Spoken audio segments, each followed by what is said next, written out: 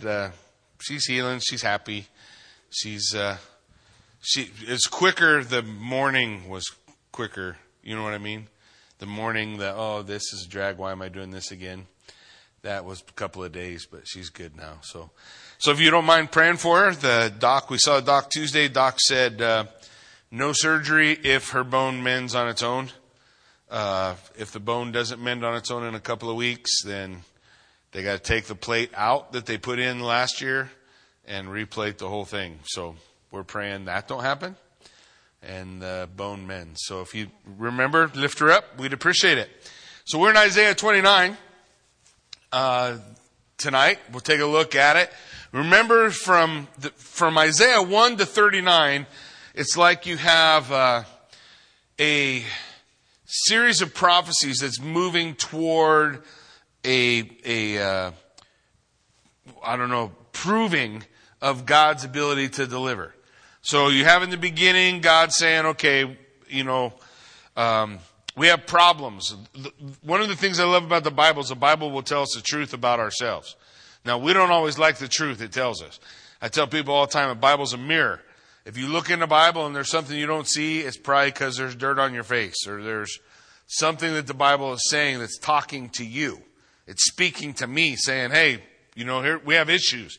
First 6 chapters we have issues. God saying the people, they're crooked, they're broken. There's things that they need to repent of. And so Isaiah tells us how that works. How does God's view of us and our reality, where do they come together? Well, they come together in Isaiah chapter 6, right? Isaiah says, I saw the Lord high and lifted up. His train filled the temple. God meets him. God purges him, right? Purges him of his sin, delivers him of his brokenness, and now he's a usable vessel to go to the people, right? And then he goes to the people, and how do we get the nation from where it is now to where it ought to be? Well, the nation needs a king. So I'm going to give you a king. I'm going to send a child, right? All the prophecies speaking of the coming king, Messiah, Jesus Christ, coming to deliver the people. And so you have all these prophecies leading to God saying to the nation, you need to trust me and not all this other stuff. And I can deliver you. And when we get to like 30, I don't remember the number, 30 something, we'll see God deliver Judah from Assyria. God's going to do it. And then, so you're going to have this proof, right? This proof is being worked out in the first 39 chapters of Isaiah. Hey, God is able to deliver his people. He's able to purge your sin. He's able to make your nation the way it wants to be. Okay? The second half of the book is what happens when people are so stubborn they keep doing the same stuff over again. Anybody ever done that? Anybody here that will at least admit that they've committed the same sin more than one time? So, right, the nation of Israel, what do you think? Do they do the same thing more than one time? Yeah. Yeah, so you have deliverance in the first half, God's ability to deliver the people from wickedness. In the second half, you have God's delivering the people to judgment. And he tells us the truth. Why? Why? Because we don't learn in deliverance. We learn in judgment. Did you learn every time your parents didn't spank you? Or did you learn when the spanking came? Did you learn when there was no discipline? Or did you learn when discipline came? And the reality is, we may not like the truth, but that's the truth. Right? How did I learn? I got 2 burns on my arms. I got 1 burn on this arm. It's winter. So that means I'm doing fires, which I'm probably not qualified. I need Tommy to teach me how to do a fire. So I'm doing fires in the fireplace. And so I don't know how to just do a fire, like for ambiance. I don't do that. I do a fire to make you want to take all your clothes off and sit in your underwear in the living room. So it's roast and fire, right? Well, so at some point I'll grab another chunk of wood to throw in, open up the front of the fire and throw it in, and I'll touch something you're not supposed to touch. How hard? You don't have to touch it very hard, right? It leaves a mark behind. I got 2 of them on my arms right now. You look at them and go, oh, Jackie's been doing fire. Look at him. We burn ourselves, and when we burn ourselves, we learn that's hot. What? Don't touch that. That's when we learn. And that's the truth about men. That's the truth about mankind. We learn When we look back at history, what do you see? Does man continue to make the same mistakes? We keep thinking we can build a better mousetrap. We can make a better government. We have a better social system. Whatever the things are. Look, as long as what you begin with is crooked, what you end with is going to be crooked too. You know? Power does what? Corrupts. But not good people, right? No, it corrupts everybody. It corrupts everybody. So it's in the discipline. It's in the judgment. And then at the end, every time, God never talks about his judgment. It never talks about the things that are coming without giving also the opportunity for redemption. That's what God does. God redeems us, and we're a mess. And so sometimes he delivers us, and we'll celebrate that deliverance, but we learn more in the judgment. And in the midst of the judgment, that's when he gives us Isaiah 53, and he says, you guys keep bouncing around this same thing, but one day I'm going to send my servant who will take your sin upon himself. That's Isaiah 53. And he will deliver his people from their sin. And that's what Jesus Christ has done for us, right? So it goes all the way back. How does broken man become the right man? He meets the Lord, and the Lord forgives him of his sins. How does a broken nation become the right nation? They submit to the Lord, and the Lord forgives them of their sin. But we struggle and keep doing the same things wrong over and over again. So God's going to send himself, right? The Lamb, so that we can be saved from our sin. The whole book of Isaiah is just kind of going along that story, bringing us through the 66th chapter. So tonight in chapter 29, we have a woe or distress to the city of David, to David's city. And the idea that God's touching on in chapter 29 is an idea that people still struggle with today, and that is, my religious observance saves me. I can go through give me the ticket and I'll punch it. Did you go to church this week? Click. Did you go to church twice? You get 2 clicks. Click, click. You went to church twice and went to a Bible study. That's 3 clicks. Click, click, click. Man, I'm good. And what the Lord is saying in Isaiah 29 is, look, your religious observance, the putting on the nice clothes and doing all those things, that only functions if you are in pursuit of a relationship, right? If it's just, I'm punching a card, you might as well stay home and watch Netflix. You did what to who? That's good news, right? Or it's not good news? It's good news. All right, so we look at verse 1. He says, Ariel, the city where David encamped. Now, the first thing we got to do is, Ariel? I've never heard of that before. Ariel, what's that mean? Well, the word Ariel basically means altar, or the place of sacrifice. So, ultimately, the reference is to Jerusalem and the city of David. But the word used is going to describe, it's a word that describes the place where you go to perform religious duty. You guys with me? So he says, Ariel, the city where David encamped on a year by year, let the feast run their round. So he's saying, the idea is, okay, here, if you took Ariel and said, church, be the same kind of idea. Where do you go for religious observance? Well, they went to the altar, right? They brought a sacrifice. When we talk about the altar, when people come up forward to the stage to pray, same thing. Another way of saying that is to use the word Ariel. What's the idea? Well, their pride was in, hey, this is the city of David. Remember David? Woo! And they're rooting for the good king. Now, when Isaiah is talking about this, David been in the ground a long time. But they are rooting for the last good king. Our last good king. That was David. Nobody goes, Solomon, right? Because there was a lot of wealth and prosperity, but it wasn't really good. But David, that was good. So they go back and they remember David. Their pride in the past and what had been. But they're just marching in place. Right? They're just punching their card. In verse 2, yet I will distress Ariel, and there will be moaning and lamentation, and she shall be to me like an Ariel.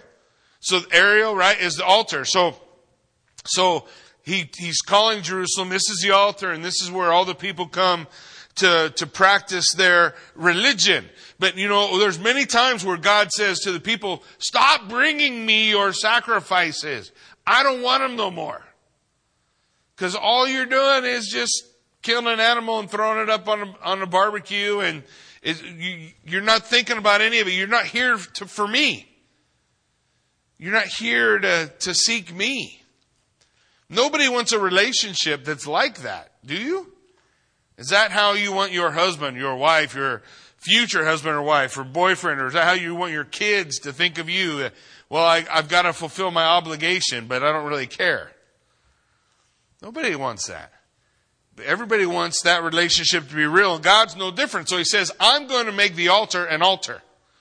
I'm going to make it a place of sacrifice. He says, I will encamp all around you, and I will besiege you with towers, and I will rage siege works against you. So this is how Assyria fought. So God is saying to Judah, look, you're not really there, and you're not really seeking me, but when Assyria comes and encamps all around you, that's when the altar is going to become the altar again. When we read about it in the 30s, in the 30s in Isaiah, you're going to hear about King Hezekiah falling before the altar of God and asking for God's deliverance. That's different, right, than just marking time, just showing up, just sitting. How many people do you know that in the midst of some very hard things in life, they really connected with the Lord? Like when they got cancer, or when they got sick, or when they went through hard stuff.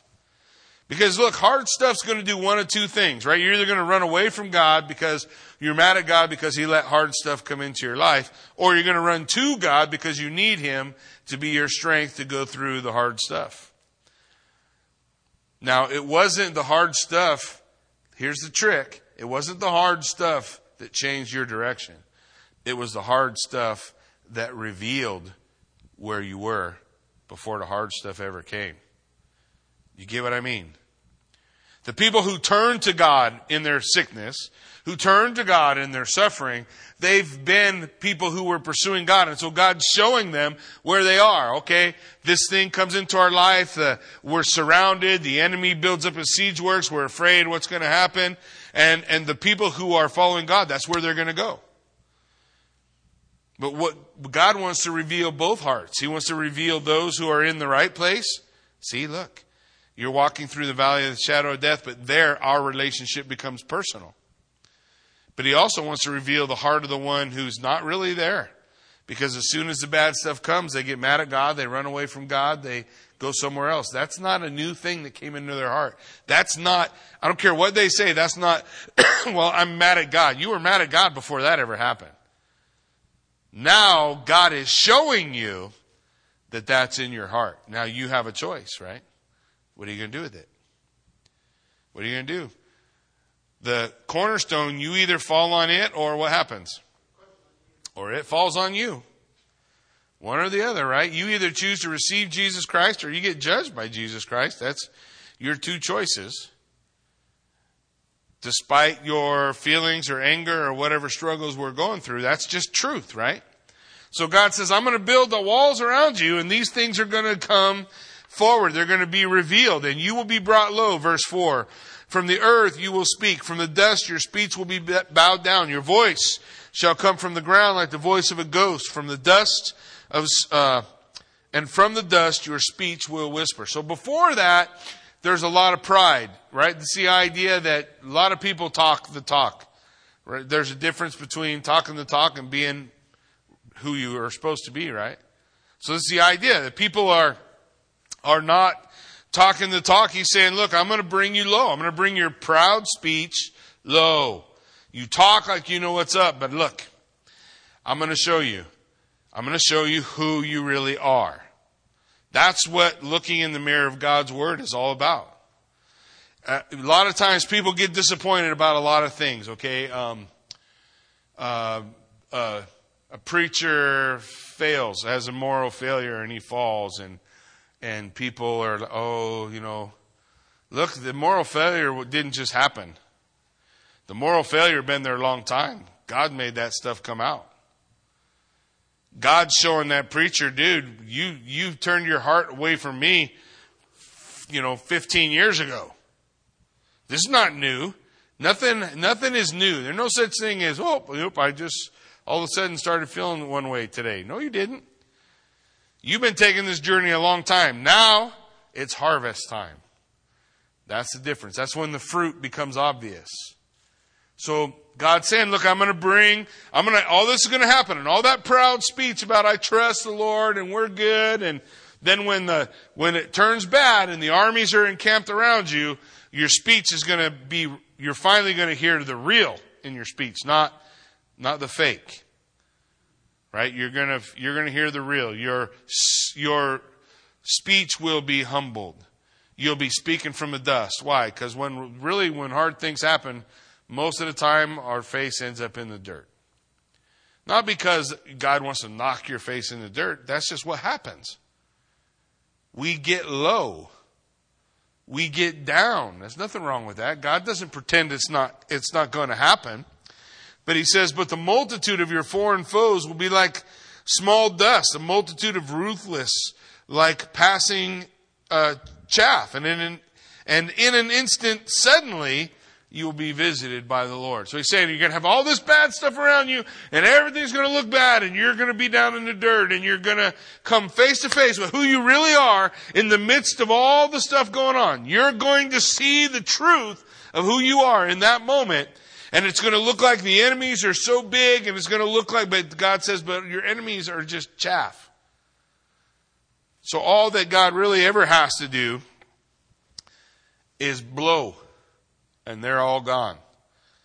He says, all these things are going to be around you, and suddenly you'll be visited by the Lord of hosts. The thunder, and earthquake, and great noise, with whirlwind, tempest, and a flame of devouring fire. So God's like, look, all this is going on, but I'm still on the throne. I'm still here. But I want you to see who you are, because Isaiah 6 can't happen if you don't. What does everybody love about Isaiah 6? They love when Isaiah looks at God and says, woe is me. I'm a mess, God. What can you do to help me out? And God says, here, let me help you. That moment can't happen if you're never surrounded by the enemy. That moment can't happen if you're not facing difficult things. When we do all the wrong stuff, when we run away from God, when we go and do something else because we're disappointed in, you call the disappointment whatever you want. People disappoint me, things disappoint me, churches disappoint me. Yeah. Just remember, when all those things are disappointing you, you're in there somewhere. Because we all have the same condition. We all have to see the mirror. And so in the trial, in the encampment of the enemy, I get to see who I am. Oh my gosh, I always was hoping I would be in the Marine Corps. We'd always tell stories about guys who won the Congressional Medal of Honor. Because really, if you're an enlisted guy in the Marine Corps, what you want is to make an officer salute you. Oh, man. I hated saluting. Drove me crazy. I'd walk an extra 2 miles just so I didn't have to walk past an officer. Because just the idea that if I don't salute him, he's going to yell at me. Hey! Oh, yeah, I'm sorry, sir. I forgot to salute you, dirty. I got that rebellious thing in me. So I want to win the Congressional Medal of Honor, because if you, as an enlisted guy, got the Congressional Medal of Honor, everybody in the United States has to salute you, including the guy at the top of the chain. Everybody. You wear that, you're it. So you want to win it. How do you win it? Well, when there's a battle, you show yourself brave. There's stories about guys, then most of the guys that get it are dead. So they're not really getting saluted. But you have the dream, right? So they're the guys who, a mortar goes off and it blows off both their legs. And so they run on the stumps of their legs to get over to the machine gun nest to fight off the enemy. And while they're fighting off the enemy, they bleed out. But because of what they did, they save all their buddies. Or the guy who jumps on a grenade, right? And is blown up. but he saves all the guys in the circle. And you say, I'm going to be that guy, I'm going to be that guy, I'm going to be that guy. How do you know you're that guy? Your talk doesn't make you the guy. What makes you that guy? Yeah, all of a sudden you're standing there and a grenade lands in the middle and you find out who you are. Right? There's a reason there's not very many Congressional Medal of Honor. Because there's not everybody jumps on a grenade. Now, is that so I think bad about myself? No, so I think real. So if I'm not who I want to be, then I need to go to the Lord and say, God, make me who, that's Isaiah 6. God, make me who I need to be. Make me who I need to be. Because in Christ, I can jump on a grenade. If Christ is there, if that's where God wants me, right? Then it's not me relying on me. It's me relying on the Lord to be the man or the woman or the father or the mother or the child that God wants me to be.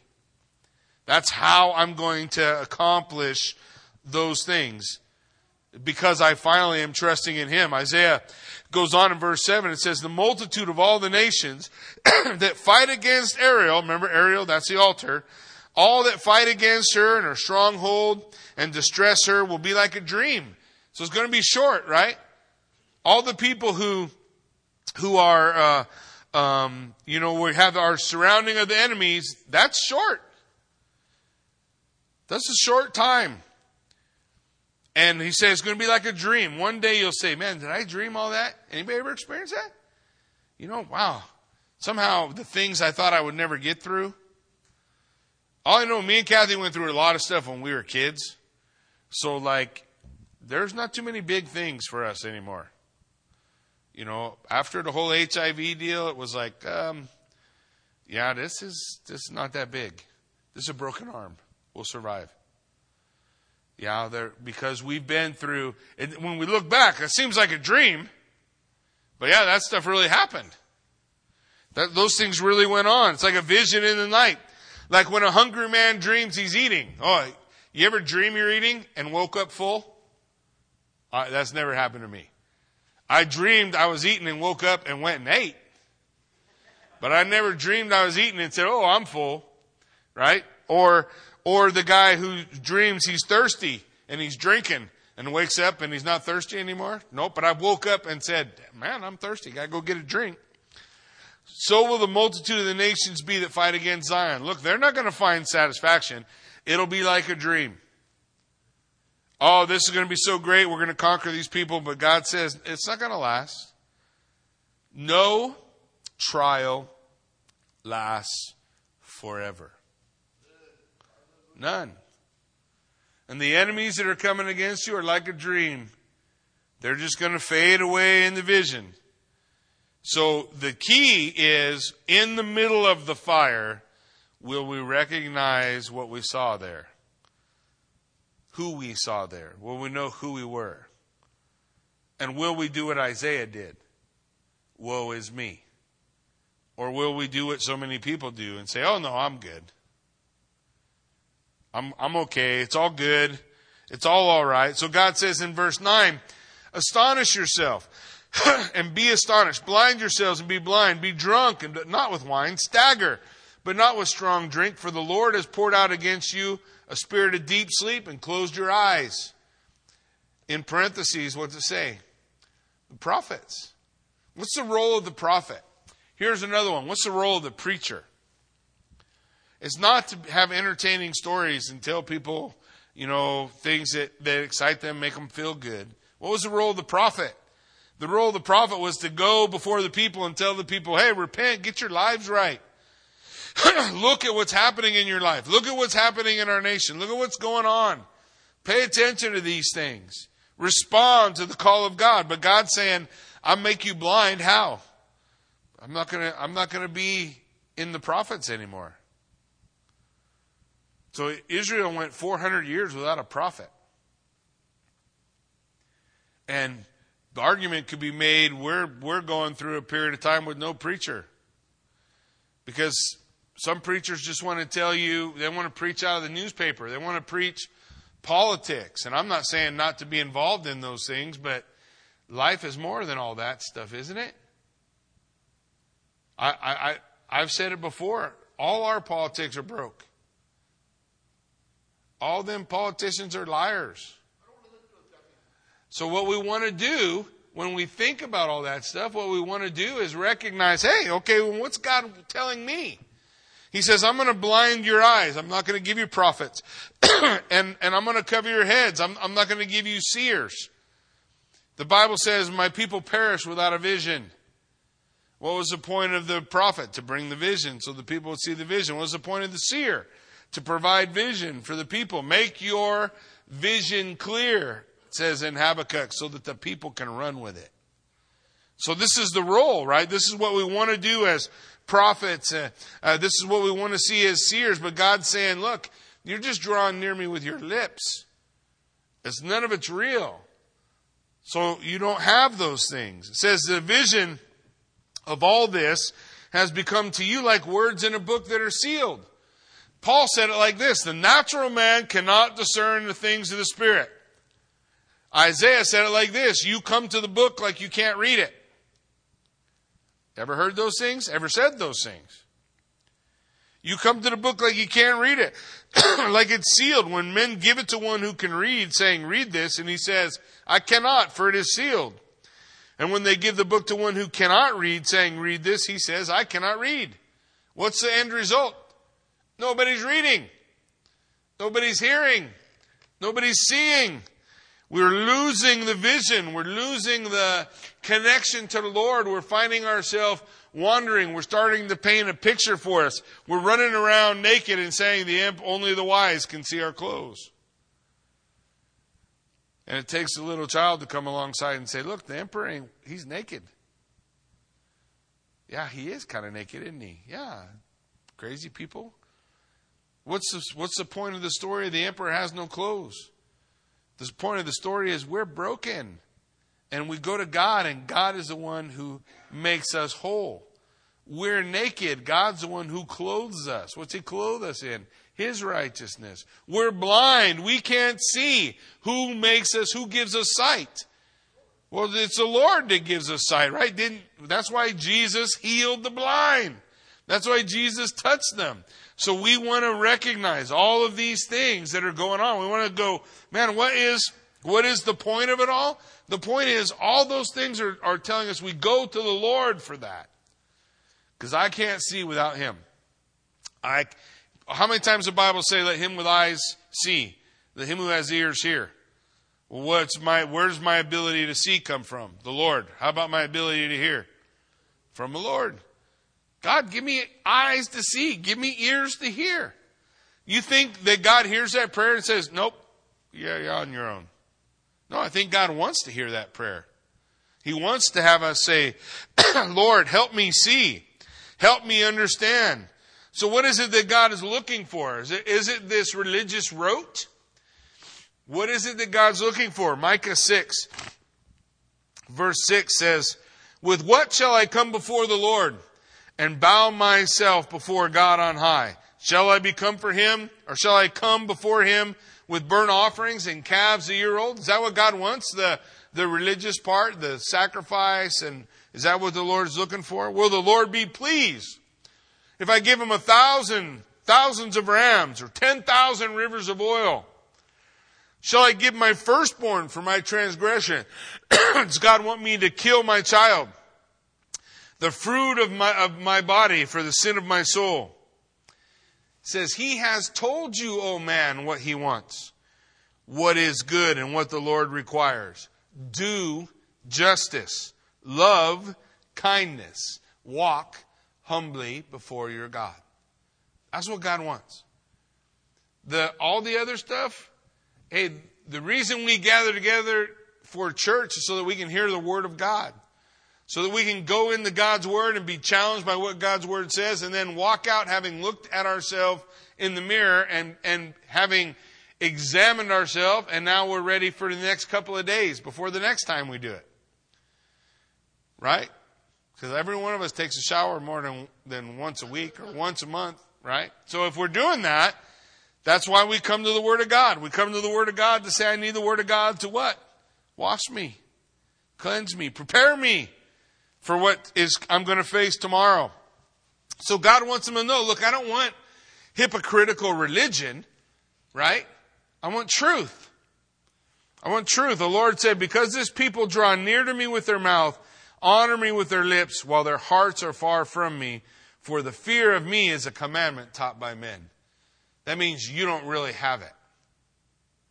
You're told to have it, but you don't really have it. The fear of God is that idea of coming to God in humble submission. It's the thing we talk about, bowing the knee. It's looking up the way people fear the king, right? When there was a king, how do you fear the king? When you got into his presence, what did you do? You bowed down. But man gets kind of proud, don't he? Oh, I won't bow. We like movies like that. I'm not going to bow. You can't make me bow. Everybody can be made to bow.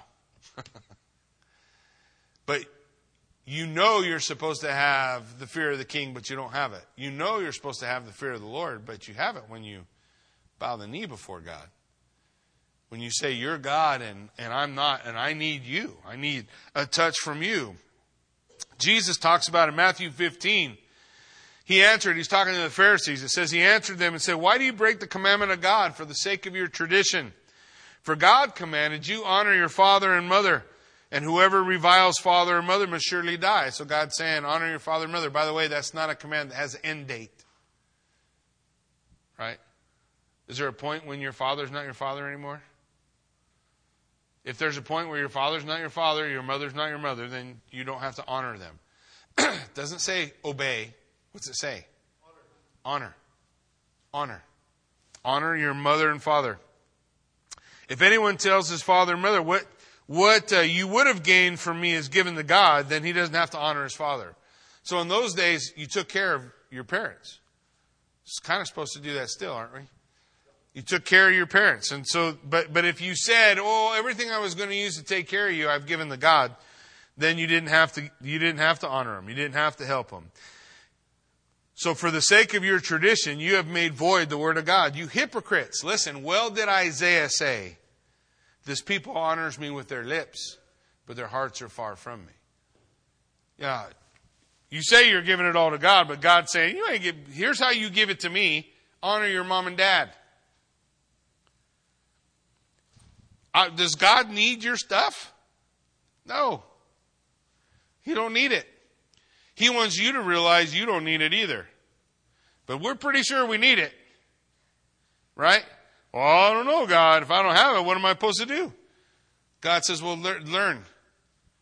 Learn what you do if you don't have it.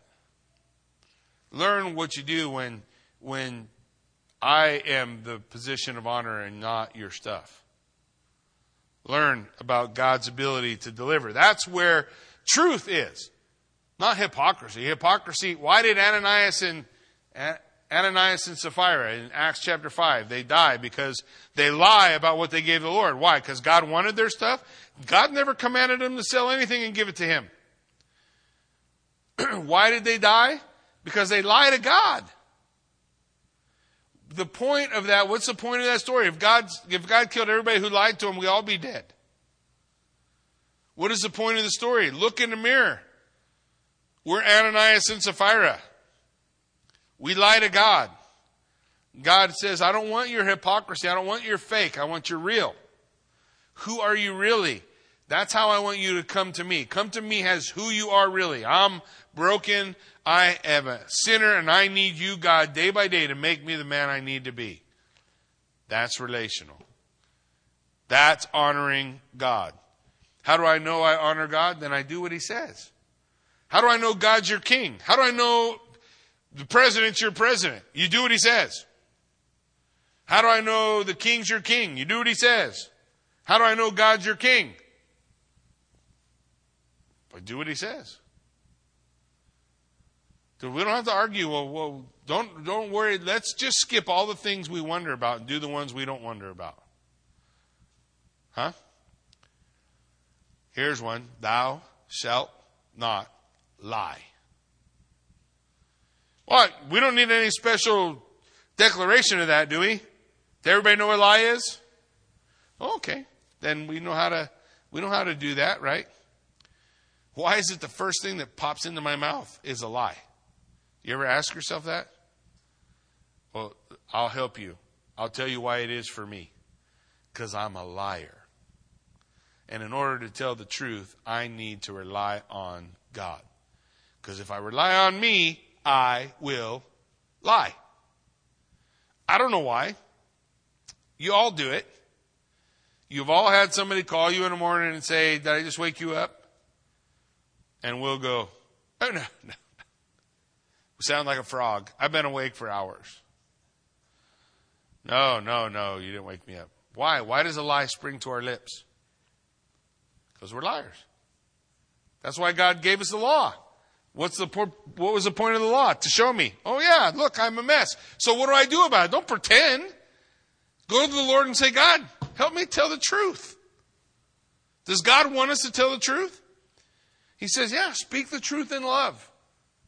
It's all over the pages of Scripture. Don't worry about the stuff you don't understand.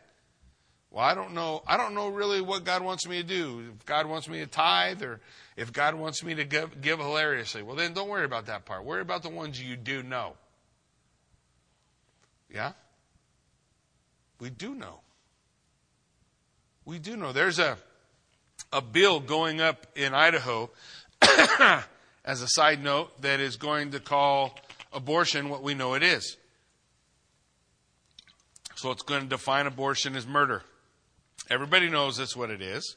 That's why they say the fetus is not a being. Because you can't murder something that's not real.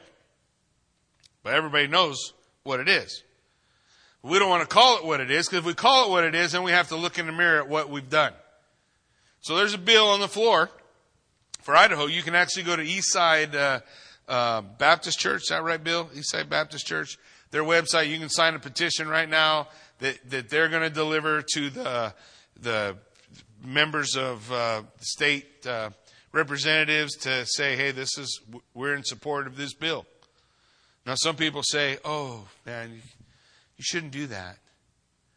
We should not be too judgmental. What? Do we not know what God said about murder? What did he say about murder? Thou shalt what? Oh, that's crazy, huh? So we know we're not supposed to do it, but what do we know? We're murderers.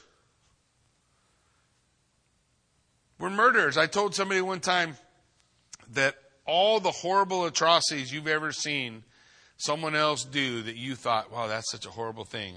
I said, you would do it. No, I wouldn't. Well, then read Deuteronomy.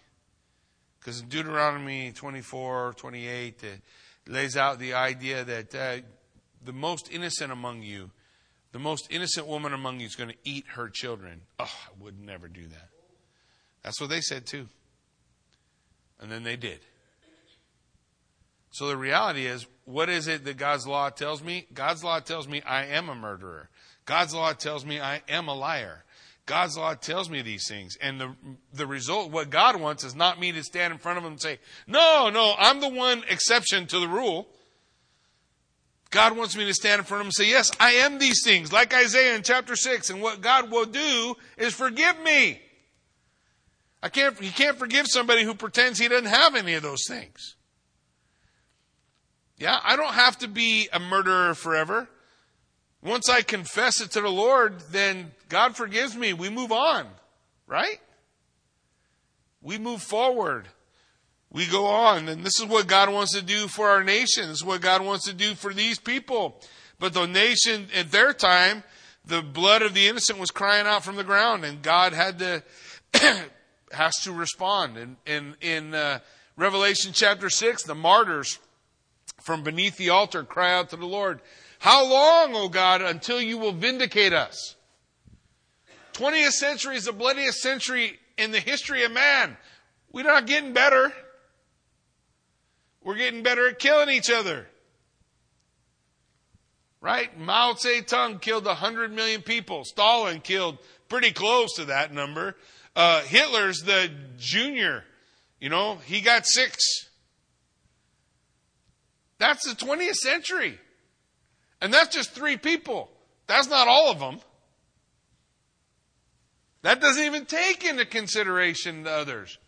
And for Stalin and Mao Zedong, well, who were they killing? Well, they're wiping out religion. Who are they killing? They're getting rid of all that. They're purging the church. They're purging people who think differently from them. Who are they killing? Who's the voices crying out from under the altar? How long, oh God? A little longer. But I promise you, vindication will come. Until that time, God sets a mirror in front of man. And he says, every man who will look in that mirror and tell me the truth about who he is, I'll forgive him. Isn't that good news? Everyone who will stand in front of that mirror and not, don't tell me a lie. Don't lie to me. Tell me the truth. Tell me the truth about what springs to your lips. Tell me the truth about what's in your heart. Tell me the truth about who you are. That's what Isaiah did in Isaiah 6. I'm a man of unclean lips. I dwell in the midst of a people of unclean lips. I'm a sinner, God. I'm broken. What did God do? He forgave him. What's he going to do for the nation? One day the nation's going to bow before the Lord. And God's going to say, all of Israel shall be saved. One day they'll bow. Is that just Israel? What if the United States bowed? What will God do? Yeah, he won't save them. You're dirty Gentiles. No, that's not what the Bible says. The Bible says if you call on the name of the Lord, what? You shall be saved. You bow the knee, you shall what? You'll be saved. You tell God, you look in the mirror and you tell God the truth. And God says, I'll save you. I'll save you. That's what Isaiah 29 is building to. He says in verse 14, therefore, behold, I will again do wonderful things with this people. Wonder upon wonder, and the wisdom of their wise men will perish, and the discernment of their discerning men will be hidden. That means the Bible talks about the idea that the wise become a fool. Why? How does a wise become a fool? Because he says in his heart what? There is no God. We got wise people who say that? God says, well, one day when I stand in front of them, the wise people aren't going to be so wise. Will we tell the truth when we look in the mirror? He says in verse 15, you hide deep from the Lord your counsel, whose deeds are in the dark, and who says, who sees us, who knows us? What's God saying? I know you. Don't lie to me. I once sat in front of my teenage son, who through a miracle of God, I happened to know everything he had done in the last 48 hours. He was in high school. And I sat in front of him and I said these words, son, I know everything. It wasn't one of those, son, I know everything speeches. It was, I'm telling you, I know everything you did. But I'm going to give you one chance to tell me the truth. Now you're facing, does dad really know or not? And I knew. I really knew. So I said, I'll give you one chance to tell me the truth. And he lied. I put the mirror up in front of him right after he lied, and I told him everything he did. And he knew. Hung his head, hoping to hope that I didn't really know. This is what God's doing to his people. I know what's in your heart. You're not hiding it from me. You can hide it from your neighbor. You can mow the lawn. You can pull the weeds. Your yard can look all perfect. Your marriage can look all perfect. Your kids can look all perfect. But God's saying, I know what's in your heart. Will you look in the mirror and tell the truth? Will you look in the mirror and say, this is who I am? And I need you, Lord. I need you. This is what he's calling his nation. You turn things upside down. Shall the potter be regarded as the clay? God's saying, you remember I made you, right? The thing that is made should say of its maker, he didn't make me. Does that mean he didn't make you? No, that just means you're being a knucklehead. Or the thing formed of him who formed it, he has no understanding. Is it not yet a very little while until Lebanon will be turned into a fruitful field? This is God telling the future about his people. And the fruitful field will be regarded as a forest. In that day, the deaf will hear the words of the book. That's the book nobody could understand. What did he say? Who will hear it? The deaf, right? The deaf will hear the words. And out of their gloom, the darkness of the eyes, the blind will see. When Jesus came, what did he do? he healed the blind and he healed the deaf. Why? So that we would all look to the Lord to heal our illness? Or did he do it symbolically to say, you guys can't hear and you guys can't see, but I can open your eyes and I can open your ears? Is this the message that God's saying? One day the deaf are going to hear the words of the book. So Jesus comes and he opens their ears and the deaf can hear what he taught. But then he would still say, let him who has ears what? Let him hear. Let him hear. Let him who has eyes, let him see. The meek shall obtain fresh joy in the Lord, and the poor among all mankind will exult in the Holy One of Israel. The Holy One of Israel is Jesus. Who exulted in Jesus when he came? The poor. In fact, the other people said, man, look at all these dirty people hanging around Jesus. How come he doesn't call the mighty? Because he wants the meek. He doesn't want the proud. He wants the person willing to say, look in the mirror and say, Lord, I'm a mess. Lord, you know I'm a mess. You took me from the streets. You took me from where I was selling drugs or where I did this or that. You know who I am. Those people acknowledge who they are. And this is God's looking ahead and telling his people this is going to happen. And you and I, we know it happened. We know these things came. Verse 20, for the ruthless will come to nothing. The scoffer will cease. All who watch to do evil will be cut off. God will judge it. Who by a word make a man out to be an offender. Lay a snare for him and reproves at the gate. With an empty plea turn aside him who is in the right. The ruthless and the scoffer are quick to evil. They're liars, they're betrayers, and they're wicked judges. And if they'll stand in front of the mirror and say that's who they are, God can purge them. But if they stand in front of the mirror and they don't, then they'll stand in front of the judge, the righteous judge. Therefore, thus says the Lord, who redeemed Abraham. What do we know about Abraham? He was a liar. Right? For sure. He lied twice about his wife. She's my sister. She's my sister. It just sprang right to his lips, right? But what did God say? God doesn't say, Abraham, that dirty liar. What's he say? I redeemed Abraham. Why? Because Abraham told me the truth about who he was. Abraham said, Lord. And God said, here I am. Here I am. Concerning the house of Jacob, Jacob will no more be ashamed. No more will his face grow pale. For when he sees his children, the work of my hands in his midst, they will sanctify my name. They will sanctify the Holy One of Jacob. They'll stand in awe of the God of Israel. And those who go astray in spirit will come to understanding. Those who murmur will accept instruction. Every time God talks about judgment, he talks about redemption. He talks about restoration. Nobody has to go through any of it. Does everybody have to stand in judgment before the great white throne? No. Only the unrighteous dead. You don't have to be the unrighteous dead. How does the unrighteous dead become the righteous dead? They call on the name of the Lord. And they say, God, I'm a liar. I'm a murderer. If I haven't done it with my hands, I've thought it in my heart. And if I thought it in my heart, all I needed was opportunity. I just didn't have it yet. We come to God that way.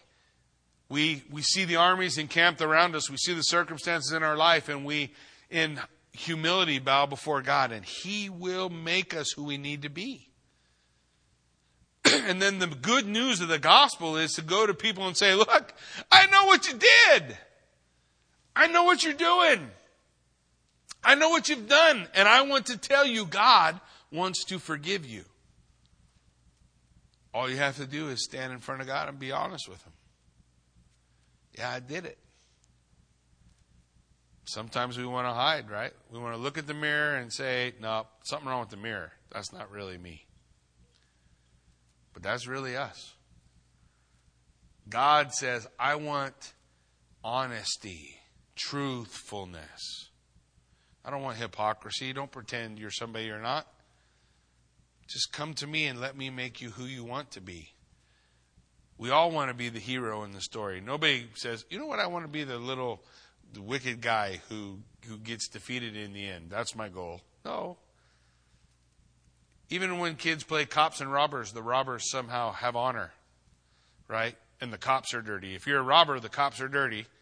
If you're a cop, the robbers are dirty, right? That's because we have a desire to be honorable. We have this thing put in us, this image of God that says, my life's out of balance with who I am. And God is saying, I can put you in balance. Just come to me. Come to me. I can make you the man or woman you want to be. Come to me. I can make you the nation you want to be. Trust in me. I can deliver you.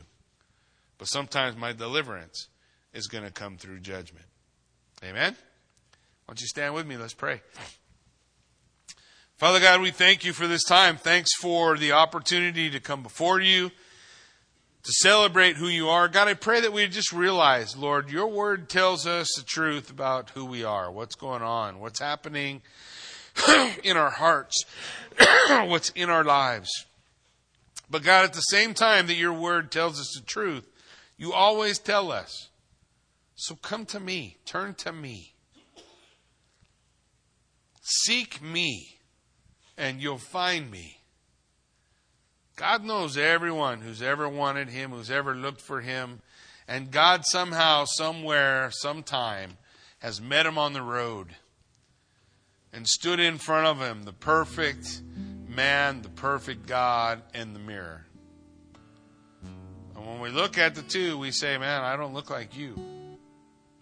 I look like something else altogether. But if, like Isaiah, we say, woe is me, God says, I can forgive you. He purges our sin. And then he says, will you go tell my people? Because they can't see it. Will you go tell my people? They're not listening. Their eyes are blind and their ears are plugged. So we pray, God, give them eyes to see, give them ears to hear, because that's what you do. You open up the ears of the deaf. You open up the eyes of the blind. And no man is more blind than the one who says, I see. No one is more deaf than the one who says, I hear. It's the one who tells the truth in front of the mirror. He doesn't let the lie spring to his lip, but bows a knee to his king and says, I need you. So God, I pray, Lord, you work in and through us. Give us the heart that you're calling us to have, so that we can be the men and women that you're calling us to be, so that we can take that message to a world that's perishing. So we can say to the young mother who's hopeless and looking for an abortion that God has better for her. She doesn't have to do that. So that we can look at the one who already has, and we can say, God can forgive you. God wants to forgive you. I know. I'm a murderer too. God, I pray that you just help us to take the truth of who you are to a world that won't be honest with what they see. And God, you begin to do a work, because you are able to redeem everybody who will come. So we pray, Lord, that you do a work in us and through us. In Jesus' name we pray. Amen.